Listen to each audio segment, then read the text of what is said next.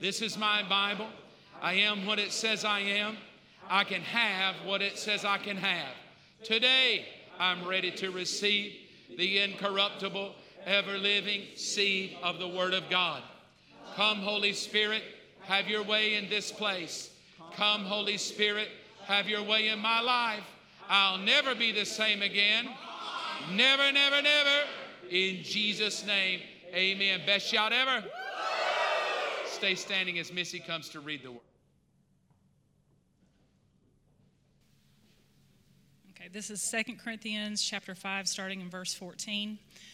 For the love of Christ controls us, because we have concluded this, that one has died for all, therefore all have died. And he died for all, that those who live might no longer live for themselves, but for him who for their sake died and was raised. From now on, therefore, we regard no one according to the flesh. Even though we once regarded Christ according to the flesh, we regard him thus no longer. Therefore, if anyone is in Christ, he is a new creation. The old has passed away, behold, the new has come. All this is from God, who through Christ reconciled us to himself and gave us the ministry of reconciliation. That is, in Christ, God was reconciling the world to himself, not counting their trespasses against them, and entrusting to us the message of reconciliation. Therefore, we are ambassadors for Christ, God making his appeal through us. We implore you on behalf of Christ, be reconciled to God. For our sake, he made him to be sin who knew no sin, so that in him we might become the righteousness of God.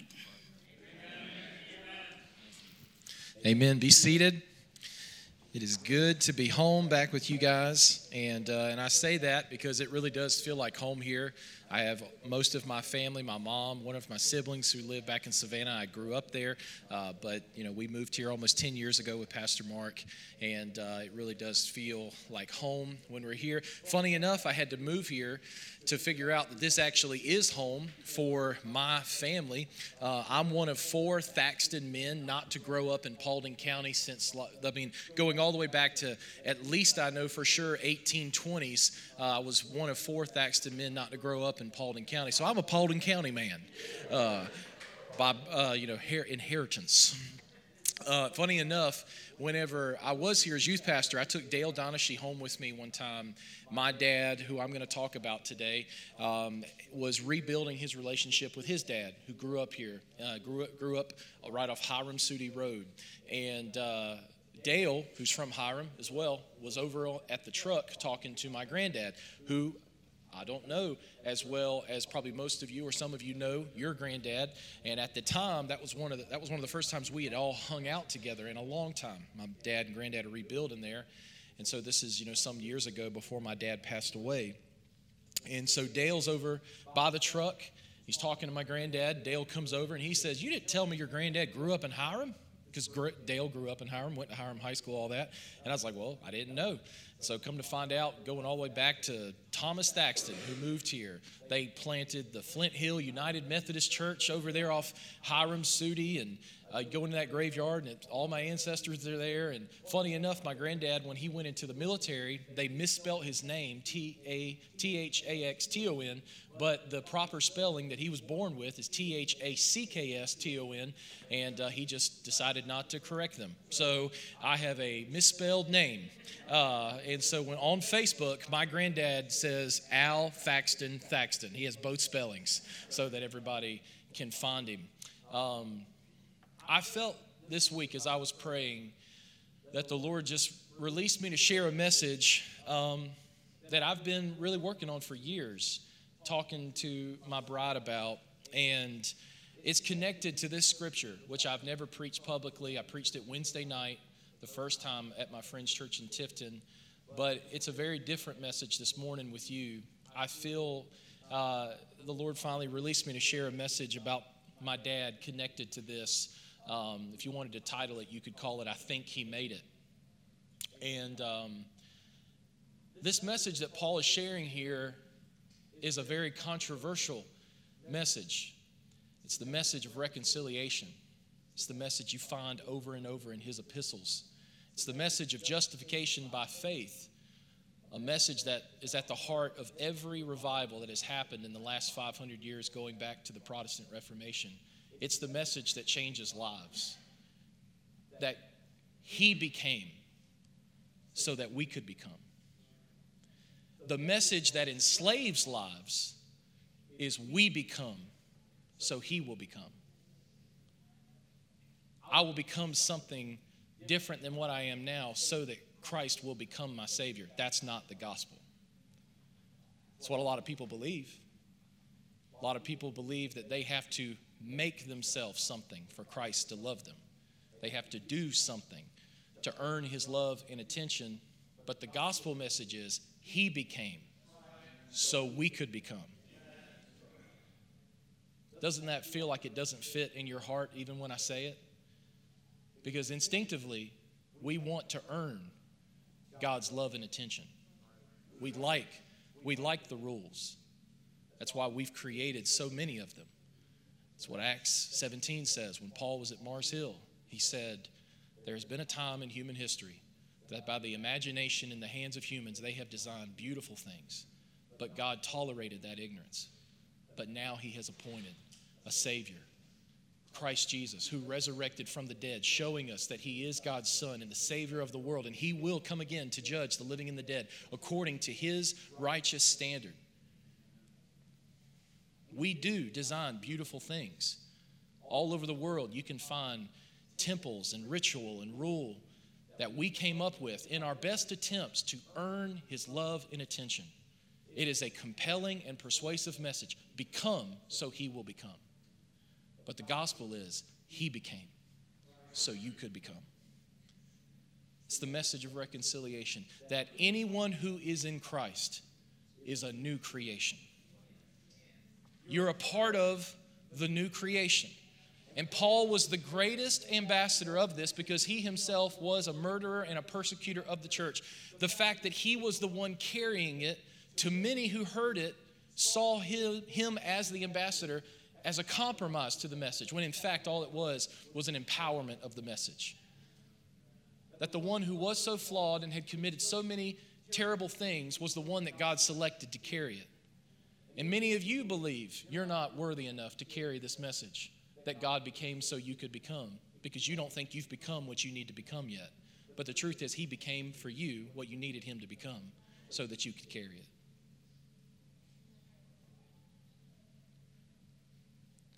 Many people who heard Paul preaching would have undoubtedly said, oh yeah, he calls himself Paul, but we know who he really is. That's Saul.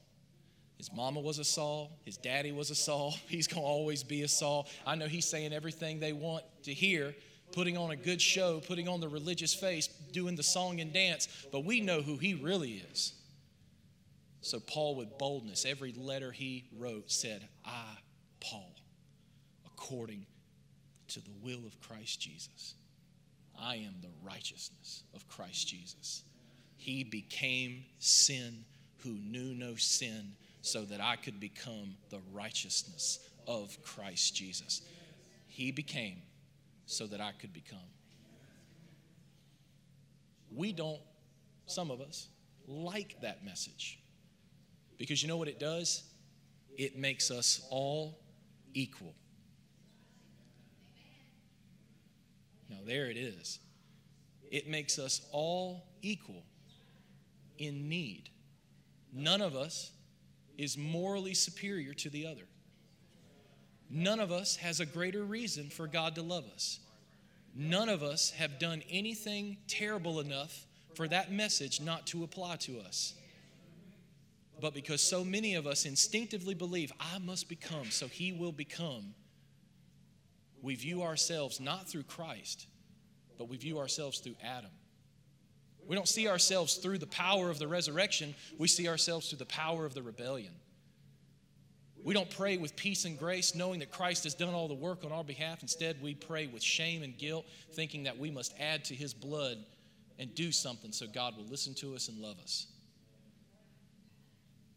The truth is, he is a good high priest who came to us because we could not go to him. He built a bridge from heaven to earth because we were unable to build a bridge from earth to heaven. He became sin so we could become the righteousness of Christ Jesus. He became so we could become. And because he's our good high priest and lived a sinless, morally perfect life and was sacrificed as the Lamb of God for the sin of the world and has felt all that we feel, experienced all that we experience, and was hung between heaven and earth, he's a good high priest who can relate to you with every weakness and need. And although in your heart you feel like you need to limp into God's presence, the book of Hebrews says that you can enter boldly. Although your heart condemns you, you can enter confidently, because the great high priest, Christ Jesus, of this new covenant has sprinkled his blood upon the mercy seat of heaven on your behalf. And there's nothing you need to do. You need not work for his love and attention. All the work has been done for you. That message changes lives. But the message that enslaves lives is become like us. It's so subtly wrong. It feels like it's the same thing, but it's not. He said, follow me and I will make you fishers of men. What does that mean? That means on the day he saved you, he also sent you. The day he saved you, he also invited you to lead. He didn't just invite you to follow, he invited you to lead. He gave you living examples in addition to his living word so that you could learn how to live the life of Christ and set an example for others to follow. A flawed example.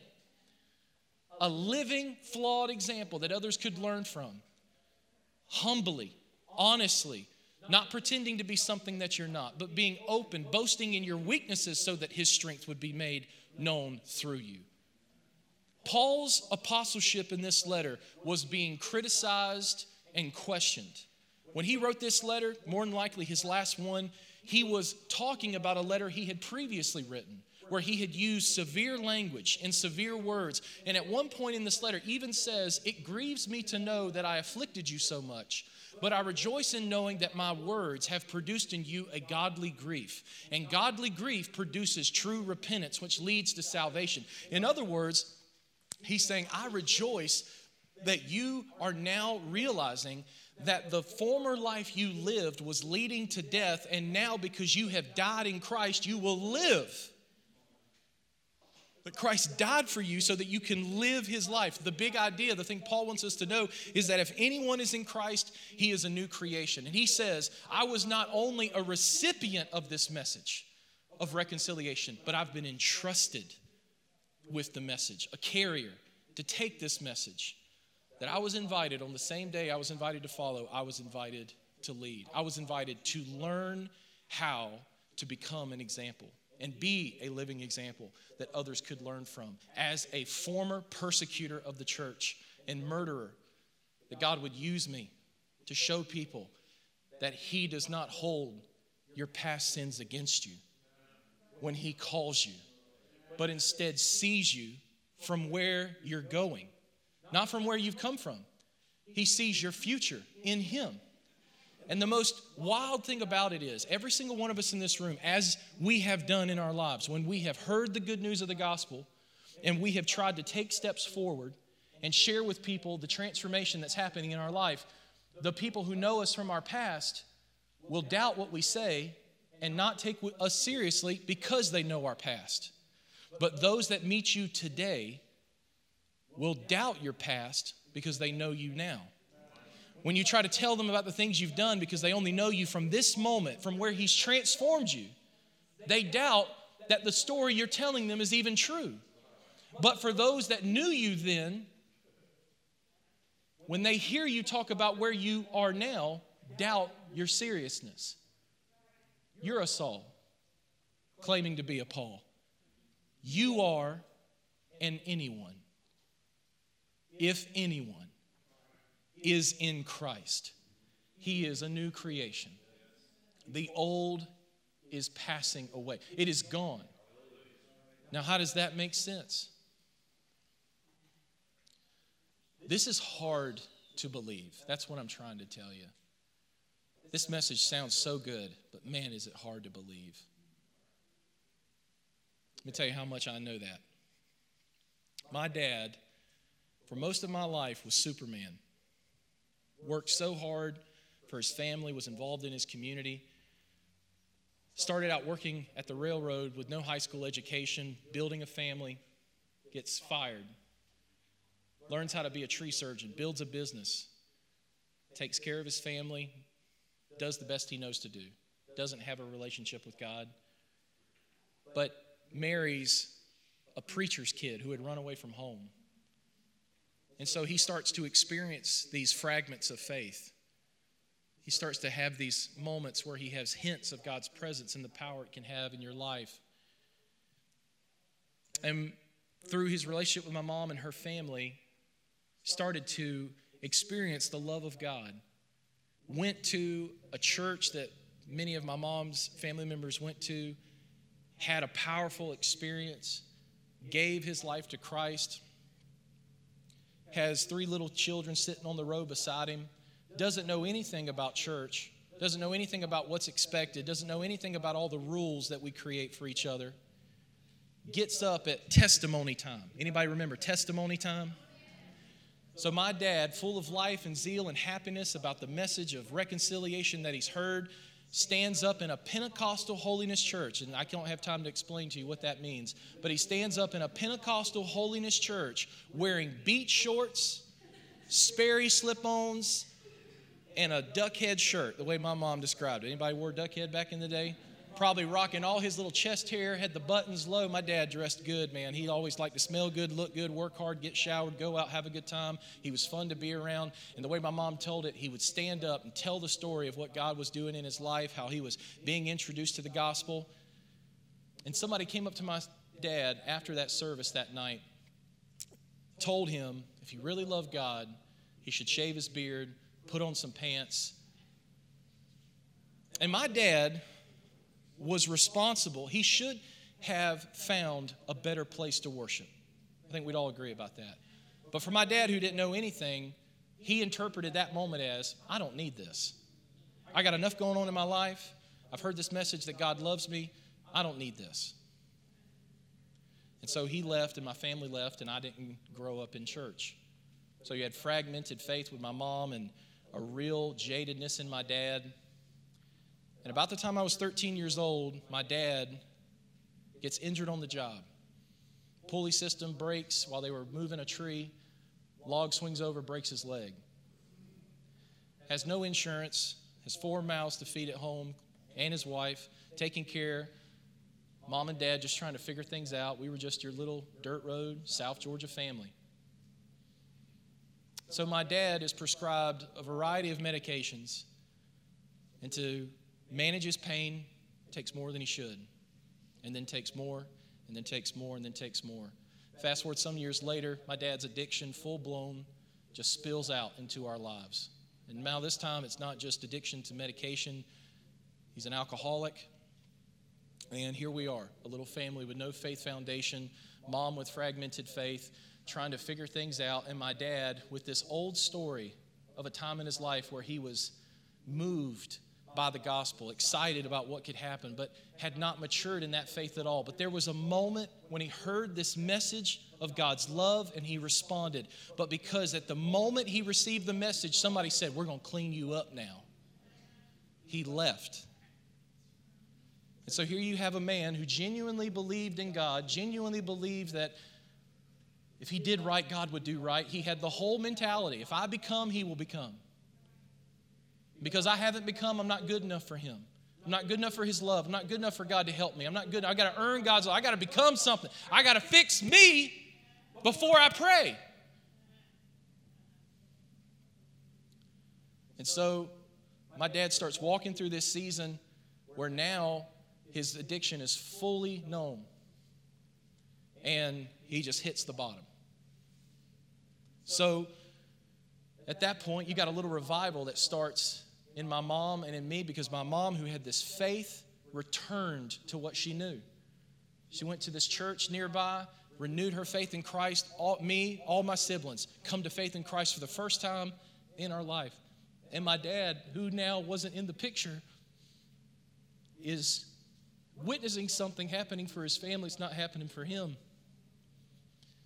But he wanted it. And he had all of these layers in his mind and his heart that he would talk to us about. And I didn't understand these things that had happened to him. I didn't understand these experiences. I didn't even know about them. He had never talked about them until I became a Christ follower, and I wanted my dad back, and I believed that God could do anything for him. And so I would just talk to him and share with him and pray with him, and there was such a strong resistance from him toward me. He just wouldn't listen, and it created such a strain on our relationship. But as things got worse and worse and worse, I saw his heart melt, but I also saw the addiction become stronger and stronger and stronger. And then he finally came to a moment where he had such a powerful addiction in his life, yet also at the same time, a great desire to love God and live like he loved him. But having this core belief, I must become so he can become. The reality is, this is what most of us believe. It may not have had those powerful of effects in your life like it did for my dad, but it could. That if you believe you must become so Christ can become something in your life, you are living right on the edge of those kinds of dangers. You are living in a state where if you were to face the most difficult things life can throw at you, you would find that your faith was very fragile or even non-existent, because you're basing your spiritual health or your right to talk to God based on your performance, your abilities, your morality, your good works. But Paul came preaching this wild message. To have a relationship with the creator of the heavens and the earth is to know his son and believe that he died your death on the cross so that you could live his life. He came preaching a wild message that I am the foremost of sinners, but yet God has entrusted me with this message to carry it to the ends of the earth and let others know that through Christ you can be reconciled to God. That although in your heart instinctively you want to make peace with God through your actions, God made peace with you through his. That although you want to earn his love and attention, he has freely given it to those that will receive it. But man, we struggle with this. Why? Well, listen what Paul said. He said, therefore, if anyone, me included, I'm an anyone. After everything I've done, I'm an anyone. After everything I've not done, I'm an anyone. After everything they've done, they're an anyone. After everything they've not done, they're an anyone. And there it is. It's not only how we see ourselves, it's how we see others that makes this message so hard to believe. Because there's two significant moments in human history that play into this. There's the day of rebellion and there's the day of resurrection. And on the day of rebellion, our ancestor decided that good and evil was better to be decided in his hands, in their hands. We will determine good and evil for ourselves. We will be our own God. And on that day of rebellion, God loved the world so much that he made a promise. He didn't even let the sun go down on that day before saying, through the offspring of this couple, I will bring an heir. And although his heel will be struck, he will crush the head of the one that strikes him and will destroy what was broken on this day. That death came through this man, but righteousness and life will come through his heir by what I do. And so the reality is all of us are those ancestors. We were born as descendants of Adam, meaning we are participants in this rebellion. We've inherited the nature, the affections, the emotions, the desires. We inherited our flesh, which wages war against our soul. But when we are born again in Christ, we receive the same Spirit that was alive in him, God, the third person, come into human history to send us, not just save us, send us.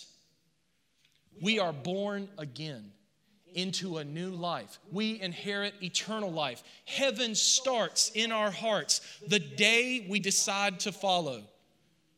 We're not required to become, so he will become. He becomes, so we can become. He became sin so that we could become the righteousness of Christ Jesus. And this is such a great message, but again, it's hard for us to believe because he's saying anyone, including me and them. So what does that say? That says you don't, although you say you know God, you love Jesus, you don't view yourself through Jesus or them through Jesus. You view yourself through Adam.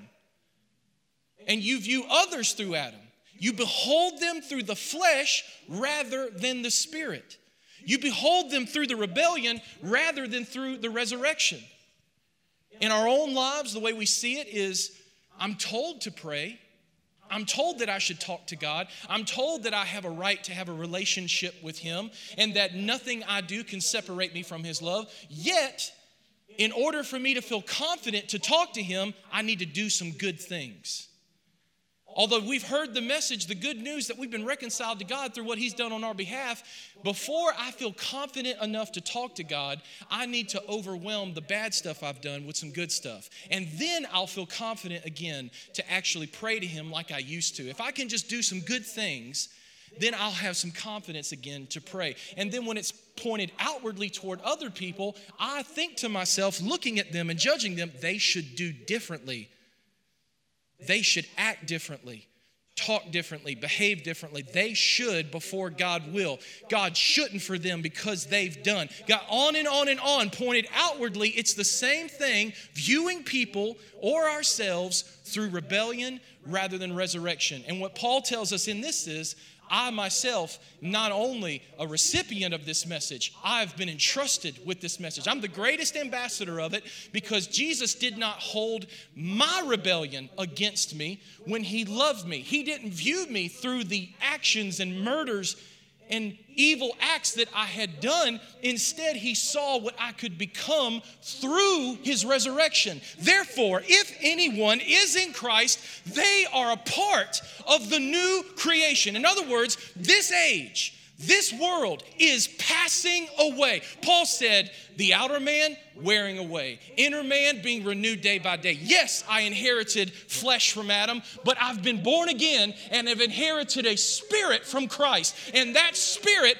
is renewed day by day as the old man is wearing away. When I'm baptized, I symbolize this transaction. The old man goes under the water. The new life comes out of the water. And I say, I'm a follower of Jesus, not based on anything I've done, but I am justified by faith alone, Christ alone. I've been justified. It's not anything that I've done to become so he could become, but instead he became so I could become. But this is so hard to believe because what Paul's saying doesn't make sense. I mean, he says the old has passed away. What? Wait. The old has passed away? No. I see it every day. I'm living in it every day. See, this is the problem the person had at my dad's funeral. At my dad's funeral, what people knew about my dad was that he had tried to love God. That's the mindset people had about him. He had tried to love God, but he was an alcoholic. Now look at him. He's 55 years old, heart attack from drugs and alcohol. He's in the grave. No telling where he is. He tried to love God, but he didn't love God. He proved that. So somebody came up to me while I'm standing over my dad at his viewing, and they said into my ear, I think he made it. I think he made it. You know what they were saying? They were saying, I'm looking at your dad through Adam, David, and I think he made it. Because from what I know about him, he didn't love y'all. He showed you that. He tried to love God, but he didn't really. But what I knew about him was that at those rock bottom moments, he would cry out. I'll never forget. I was in my house up on that hill looking down at this church when I lived here. I was on the phone with him. He was in rehab. And he said, David, I had a realization today. I was talking to my Christian counselor, and she helped me realize some things from my childhood that had played into where I went as a young man, and then things that happened that even you kids didn't know about. And I realized what I was doing. I was trying to put on this show like I had everything together. And in order to keep that image, I had to lie every day to your mother, to you. In order to protect this image I wanted to have, that I was the tough guy that could handle everything, I had to lie. And the reason why it was easy for me to become an addict was because I was already a liar. I heard those moments. I heard the moment my dad could cuss you up and down, one side or the other, better than any person I have ever met. He was fluent in sailor. He could do it better than anybody. And it's not something that ever exited his vocabulary. So much so, when he was in rehab, his last time, he was in this small group setting. This was a place that was open to all spiritualities, all roads, many different roads to the same God, that kind of thing. And my dad dropped an F-bomb in the middle of a gospel presentation. And it went something like this. This guy started talking about the New Age faith that he had discovered. And my dad said, I don't know what you're talking about, but there's one God, one Lord, Jesus Christ, who died our sins.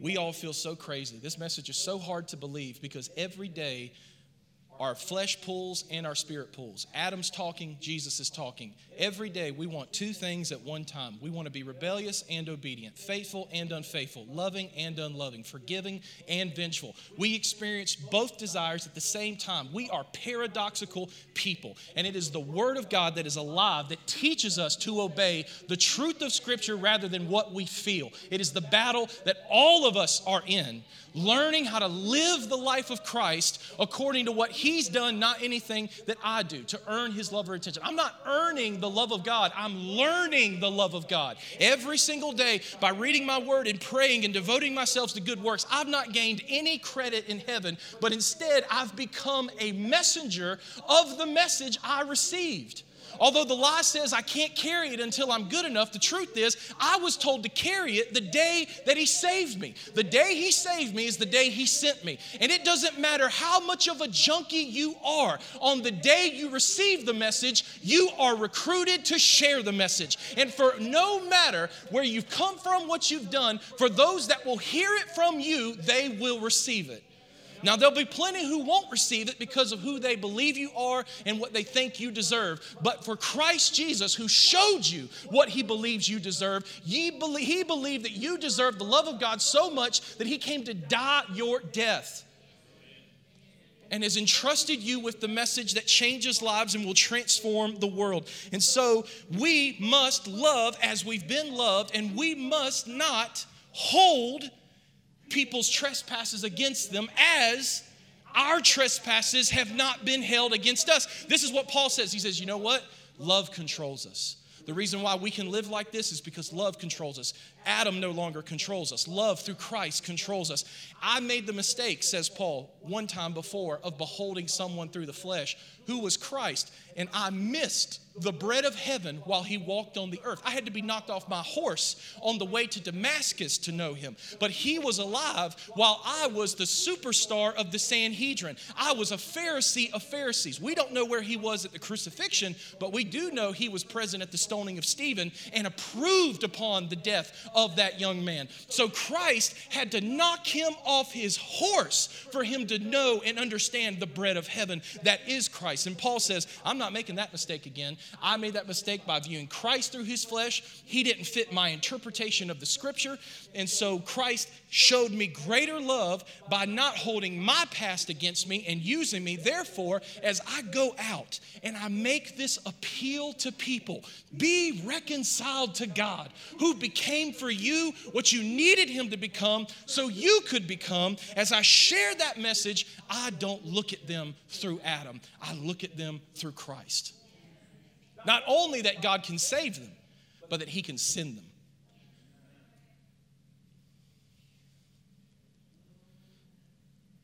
Love controls us. Sin no longer controls us. So whenever we hear sermons like this or messages like this, we just have to ask ourselves a question. Okay, well, how do I grow? I don't want to just be excited and moved and reminded about what I've heard today, but how do I grow? And you have to listen for two things, I believe, whenever you're hearing the Word of God. You have to listen to the Holy Spirit guiding you Himself, saying to you one of two words, no or go, right? Stop doing this, start doing this. What you've been doing, no longer do it. What you haven't been doing, start doing it. It is a moment of transformation that happens. And so we're challenged in this moment by the Scriptures to no longer see ourselves and others through Adam. There's no need, if you know Christ, for somebody to be at your funeral saying, I think he made it. Because it has nothing to do with what they became so Christ could become. It has everything to do with what Christ became so they could become. And the message itself is, Christ was with my dad through everything he went through. Even on his worst day, he could have cried out and received full mercy, presence, and help. Just like you, right now, can receive the same. And already in your heart, you're saying to me, man, that seems like radical grace. Good.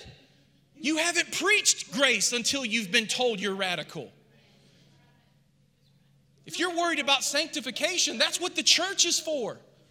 The church was sent here to be a community, to teach you and love you and help you to grow in this faith. But we're talking about entrance into this community. We're all crazy. All putting on a show. We're all a problem, but we're all also a solution because we've been given the Holy Spirit. As crazy and flawed as we all are, we can minister to each other. That in itself is a part of this message. And on your worst day, that you think you need to earn more love and attention before you can be used or even talk to God, is the day that Christ is ready and accepts your repentance with joy. There is a celebration from Him to you. We sang about it this morning. We feel like we're not good enough to talk to the one who's chasing us. That's the message that churches have been singing about for 2 years. So we must also go forward. We can't just no longer. We must also go forward, seeing others through Christ, not Adam, seeing ourselves through Christ, not Adam, trusting that whatever moral transformation needs to happen in me, Christ Himself will fuel it. Oh, now there's part 2 that I'll have to come back and preach. Because that's the part that we get confused on. You need to improve morally before God will love you. When the truth is, He became moral perfection so you could be morally transformed.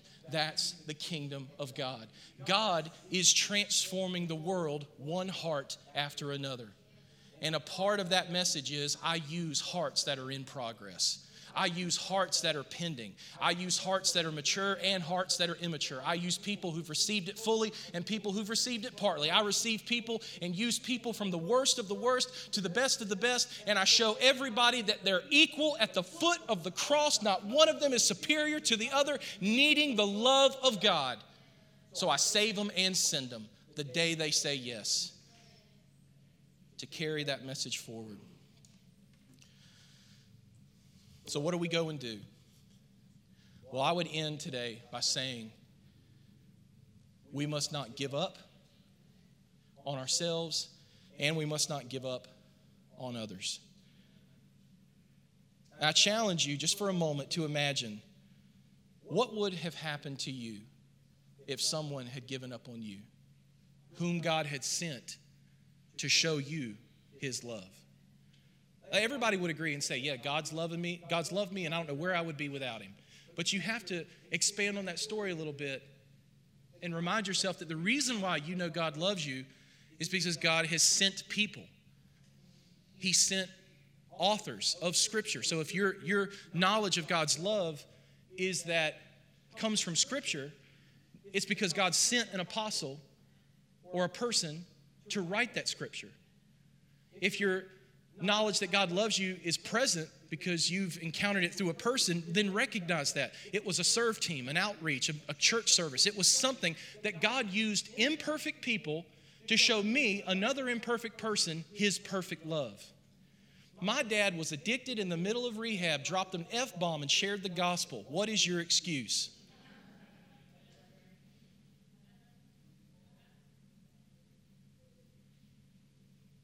You don't need to become to be sent.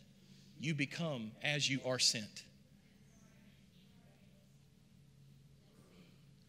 A few weeks ago, Seth came up to me with a toy. My children don't use toys for the purpose they're made for. They just try to find the highest point in the room and drop it. I imagine in my son will hold a toy and say, man, look at this material. It is perfect to be dropped on tile.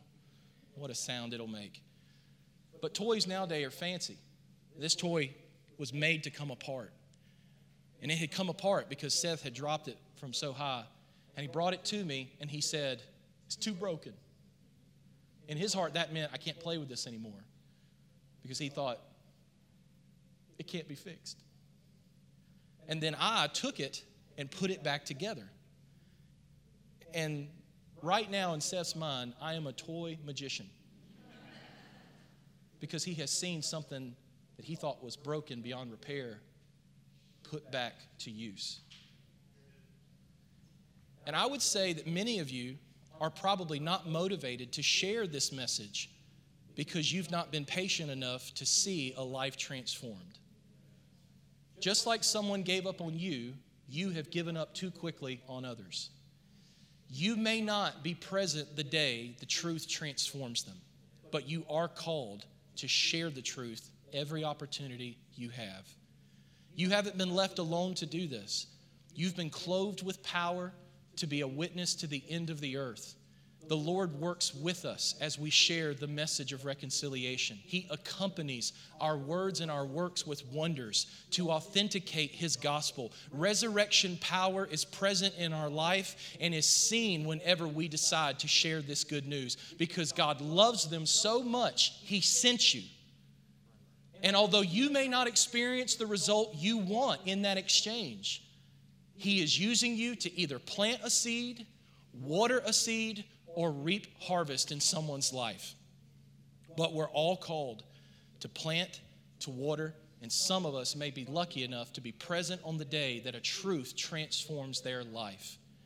An act of kindness, a prayer, a moment, but we all have to be patient enough to not give up. So there's two ways we need to respond to this morning. We need to embrace the freedom that no one at your funeral needs to say, I think they made it. Because Christ has destroyed that lie.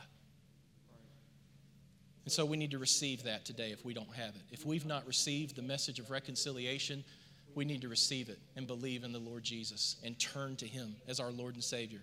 So that's going to happen in this room. But for those of us who are saved, we need to realize we are also sent. You've been sent in the condition you are in today. In the condition you are in right now, you are a messenger of reconciliation. And He transforms you as you go. We've said this for 2 generations. He doesn't call the qualified, He qualifies the called. That's all I'm saying to you. I love Bobby Bowden's quote, who led Mark Rick to Christ. God doesn't need your ability, He needs your availability. Bobby Bowden. Bow your heads, let me pray for you. Thank you so much for joining us on the Believers Church YouTube channel. If you would like more information about Believers Church, you can visit mybelieverschurch.com. If there is anything that you need prayer for, please email us at amen@mybelieverschurch.com. Be sure to check back next week for a brand new message.